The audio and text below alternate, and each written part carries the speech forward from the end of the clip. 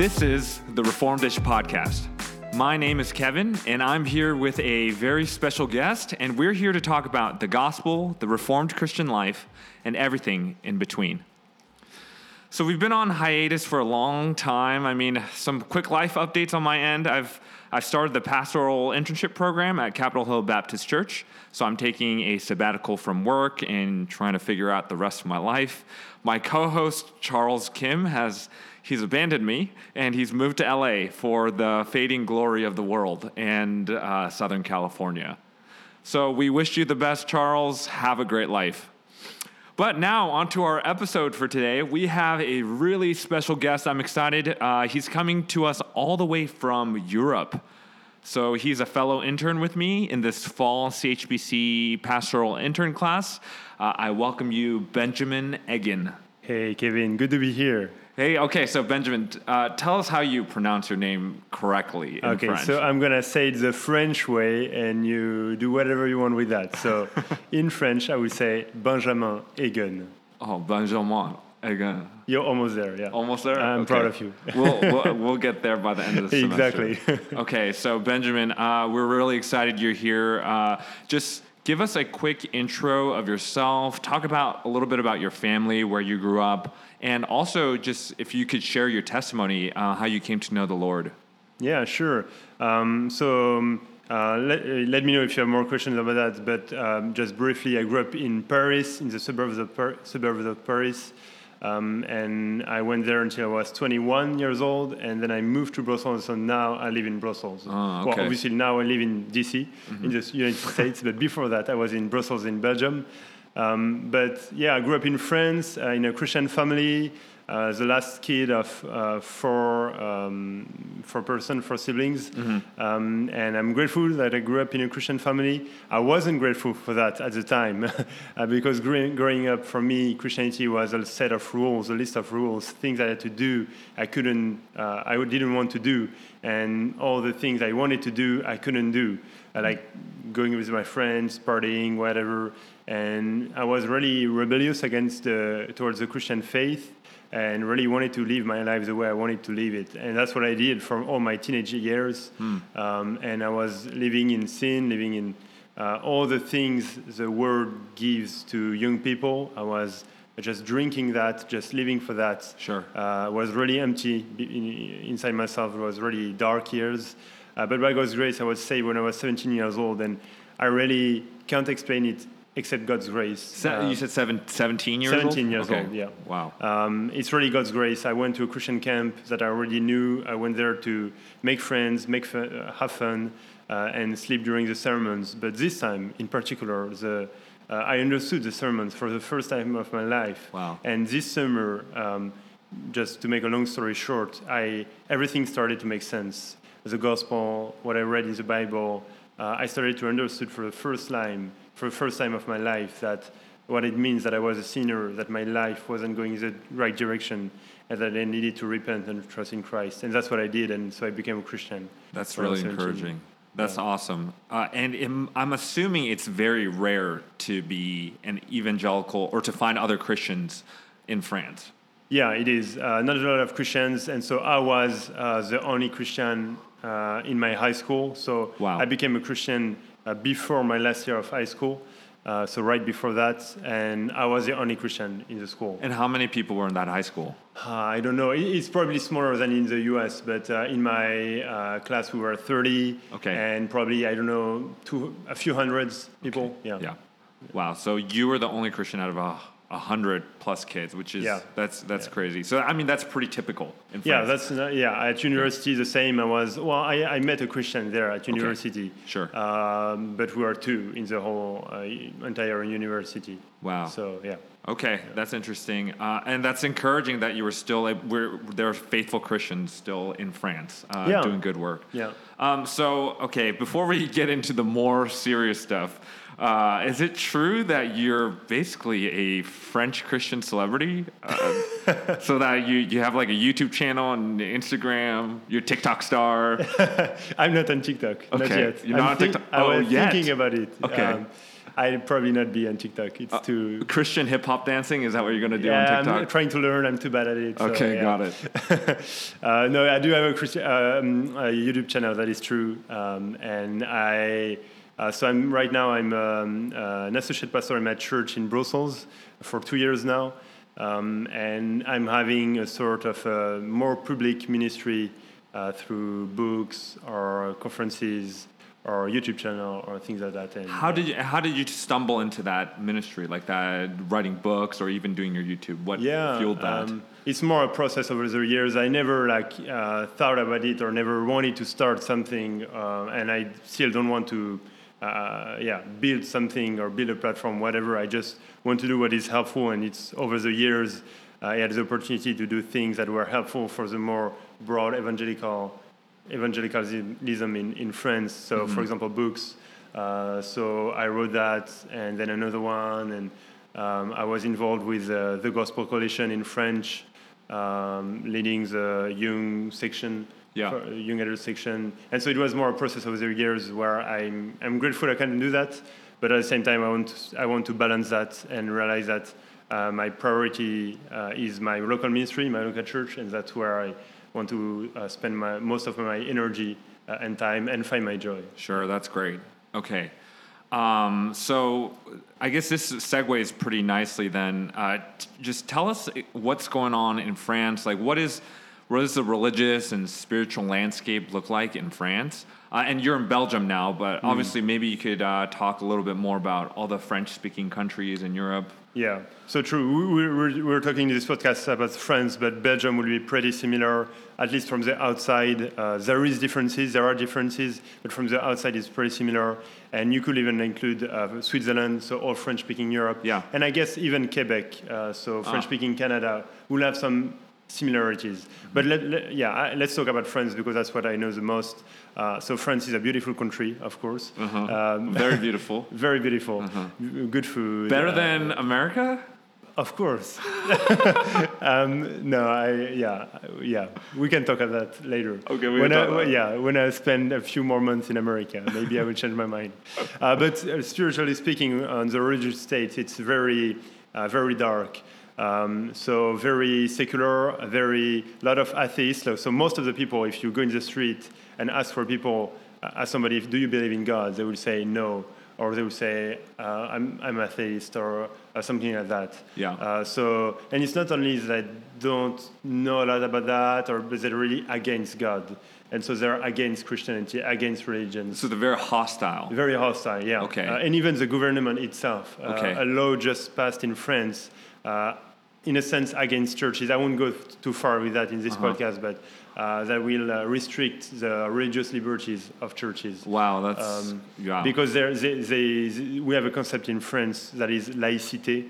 Laicity, I don't know if you have that in America, but it's very specific to France, and it's atheism. Religion is for the private life. So you can have where you are, at your home, but at school or whatever, at work, we're atheists. Interesting. But what is the contrast with that, and what is ironic, is that a lot of French people are interested in spirituality, in Eastern spiritualities. So Buddhism, for example, because it's trendy. Because it's nice. So you go in yoga, Yeah, yoga, exactly. So you go in a library in France, and you go to the religious section. You will have tons of books about personal development or meditation, Eastern or spiritualities. So people are looking for something, but they don't want to find it in the traditional religions. Okay. Yeah. And so give us a breakdown, percentage-wise. What do you think, in terms of religions in French-speaking countries? So evangelicals will be less than 2%. Okay. I don't know the exact numbers. Wow. There is Catholic, so the main religion would be Catholic if you don't count atheist. Okay. But a lot of people would be Catholics by name. Right. So they grew up as Catholics. And that's why they are very hostile to the Christian faith, because if you go, oftentimes I've been in the street trying to talk to people about Jesus and the gospel, but when they hear about Jesus, they're like, oh no, I've heard about that in my Catholic school or when I was a kid, and I know about that. They never heard the true gospel, so they reject it. But so there is a lot of Catholic influence still there. And then Muslims, obviously, if you go in the cities, you will have a lot of Muslims. I think that's a good opportunity for sharing the gospel. It's oftentimes with them that I have the most fruitful conversations. So. Okay, then that's helpful in understanding France or even just other French-speaking countries. What about like the state of the churches, the evangelical church in France or in Belgium? Like, what's it like, and how has it been laboring there as a pastor?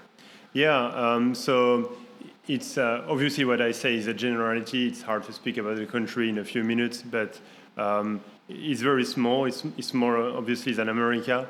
Not a lot of churches. And I think what we observe, especially in the countryside, is churches are getting more and more old, like the people, I mean, and the leaders. Right. And so we have a lot of pastors who will be retiring very soon, but there is not new leaders to take their place. There's not young people kind of coming through? No, not a lot. I think that's one of the most needy thing about France and French-speaking world in general is more leaders, young leaders to be trained as pastors, because even when we have pastors, they're not necessarily trained in deep theology, in good theology. Yeah. So the churches will be small, but then if we talk about Reformed theology, it will be much smaller. Okay. And that's ironic, thinking that it's where John Calvin was born and exercised his ministry.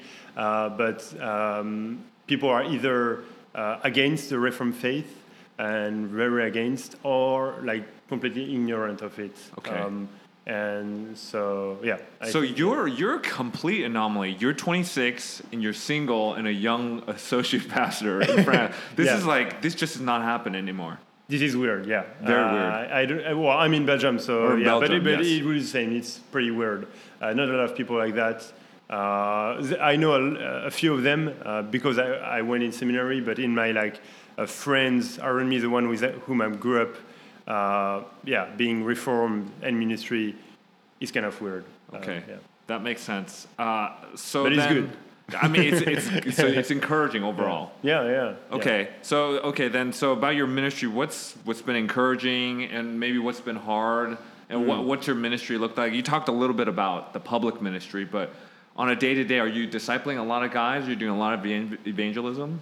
Yeah, so the main emphasis of my ministry is probably teaching in the local church. Sure.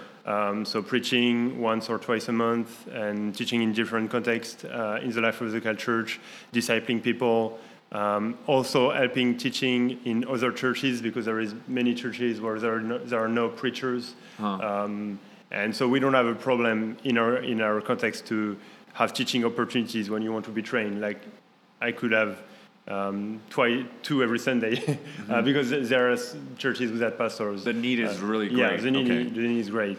So I think what has been hard and probably is what other pastors will feel much more than me because I've been there for more years is just the slow growth and the faithfulness over the years. Sure. So if you want to find a place where you will have visible fruits immediately, where it'll be easy, just don't go to France. I remember a story. A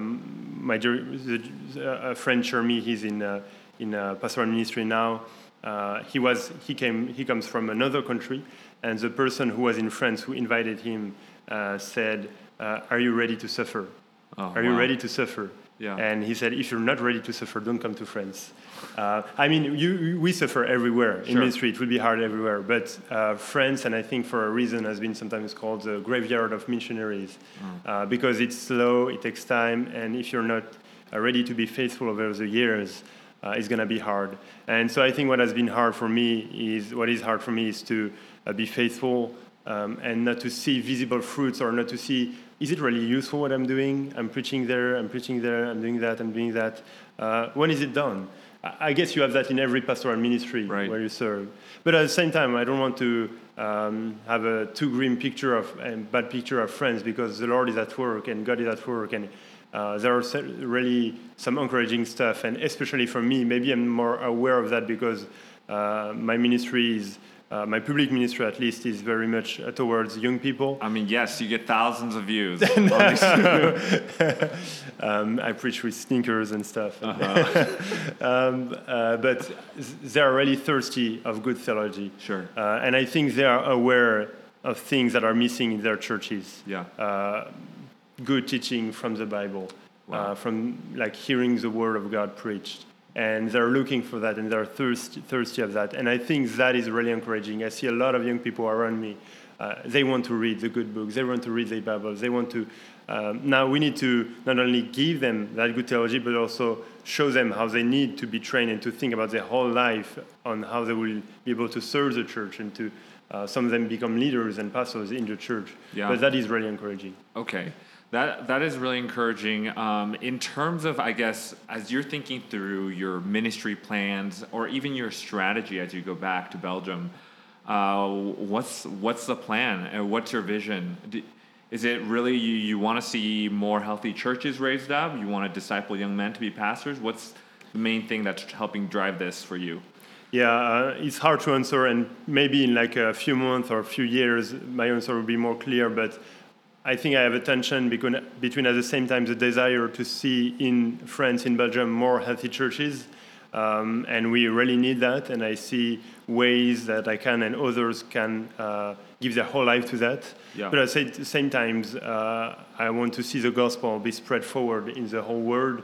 And I see all the unreached people groups, so all those groups, those people groups who haven't heard the gospel and who have no chance to hear the gospel, Sure. Especially in French-speaking Africa. We talked about the state of churches in France that is not very good, but in French-speaking Africa it would be more terrible. Yeah. It's like Côte d'Ivoire.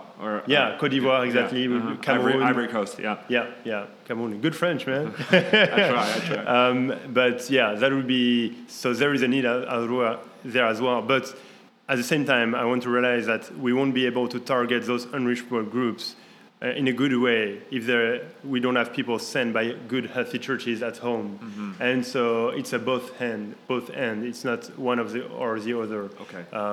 And so I'm just trying to pray, to think, to discuss with my mentors and pastor with where would I be the more useful for the gospel and in all these needs. Okay, so even French-speaking Africa could be potentially on the table for you. Yeah. Okay. How I view it is like as long as I can preach the gospel in the context of a local church, I'm ready to go wherever. Yeah. Particularly in France, because in the French-speaking world. Yeah. Okay. That makes a lot of sense. Yeah, I'm not gonna stay in America. Yeah. I'm sorry. But we will miss you, Benjamin. So in terms of like your grand vision, then it would be great to be a senior pastor of a local church, and just work towards, in some ways, a very ordinary vision, but often overlooked. Just see other healthy French-speaking churches raised up. Yeah. You don't have a lot of other choices. Like I'm an associate pastor in my church, but that is very rare. You don't often have, because churches are smaller, you don't often have two full-time people in the same church. So there's usually just one pastor per church, if they even have a pastor. Exactly. So I know in Belgium, maybe I don't have everything in mind, but in Belgium, I know two churches, including mine, who have more than one people full-time for the church. Wow. In Paris, I don't know, maybe 4 or 5.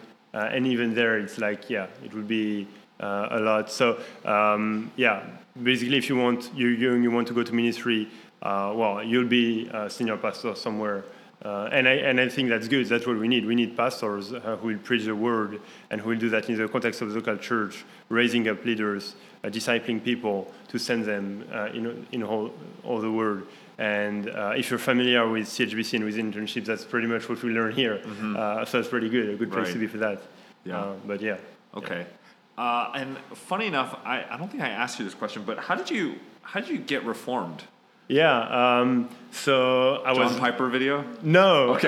That came later. Okay. I was very much against that. For me, Calvinists were the people who were not sharing the gospel, who were like really against with a very hard vision of God. Yeah. And my cousin, he became reformed. Through what? Through he just became a Christian, and for him it was just natural. Oh, he just read the Bible. Yeah, he just read the Bible, and for him it just makes sense. Exactly. He watched Paul Washer, and so maybe that helped a little bit. Sure. But when I heard that, I was like very much against that, and so we were arguing. I still have the text somewhere, but really, really arguing against each other. And I wanted to show him he was wrong.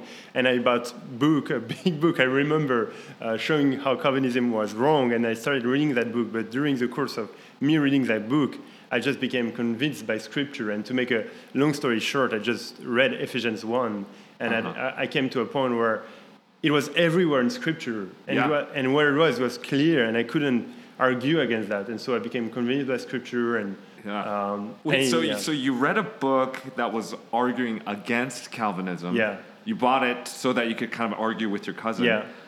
And then by reading that book, you actually looked through Scripture more carefully? Well, it wasn't not necessarily through reading that book, but as I was reading that book and talking with other people and trying to process with that and reading the New Testament. In Ephesians 1. Yeah, in Ephesians 1, I was like, that's true. And I bought that book because I was running out of arguments against my cousin. Oh my gosh, And so I never finished that book, but yeah. Wow. Yeah. That's really encouraging. Sorry, that was an aside, but I guess to finish our time off together, what are ways that we listeners can be praying for France or other French-speaking countries? What are specific things that we should be keeping in mind? As we pray. Yeah, 3 ways that comes to mind. First, you can pray for current pastors that they stay faithful and preach the word. And even though there is not a lot of healthy churches, praise God, there are churches preaching the gospel, and so you can pray for them to stay faithful. But second, you can pray for more pastors to be raised up and to be trained in ministry, and for more to desire that, and for more qualified people to be able to preach the word. And third, maybe on a more broad aspect, rather than just the local church, you can pray for all those young people. There is a lot of young people becoming reformed through many ways, and you can pray for more and more to grasp a good, healthy theology, and to have this theology impact their whole vision of their life and of the word, and how they need to where they need to pour into their life. That's great. I think one thing that stands out as we're just thinking about praying for French-speaking countries, France, is just its ordinary means of grace in which the gospel grows and spreads and healthy churches are raised up. Yeah. And I'm struck by all these, I guess maybe we're reading too much about these church planting movements and all the flashy, the Hillsongs and Elevation churches of the world, but it really is about going back to Scripture and being clear on the gospel and praying and letting God do the work. Yeah, and one thing, maybe if you had somebody else on this podcast talking about his vision for France, he would say many things that I didn't say about strategy, about, many things that could be said.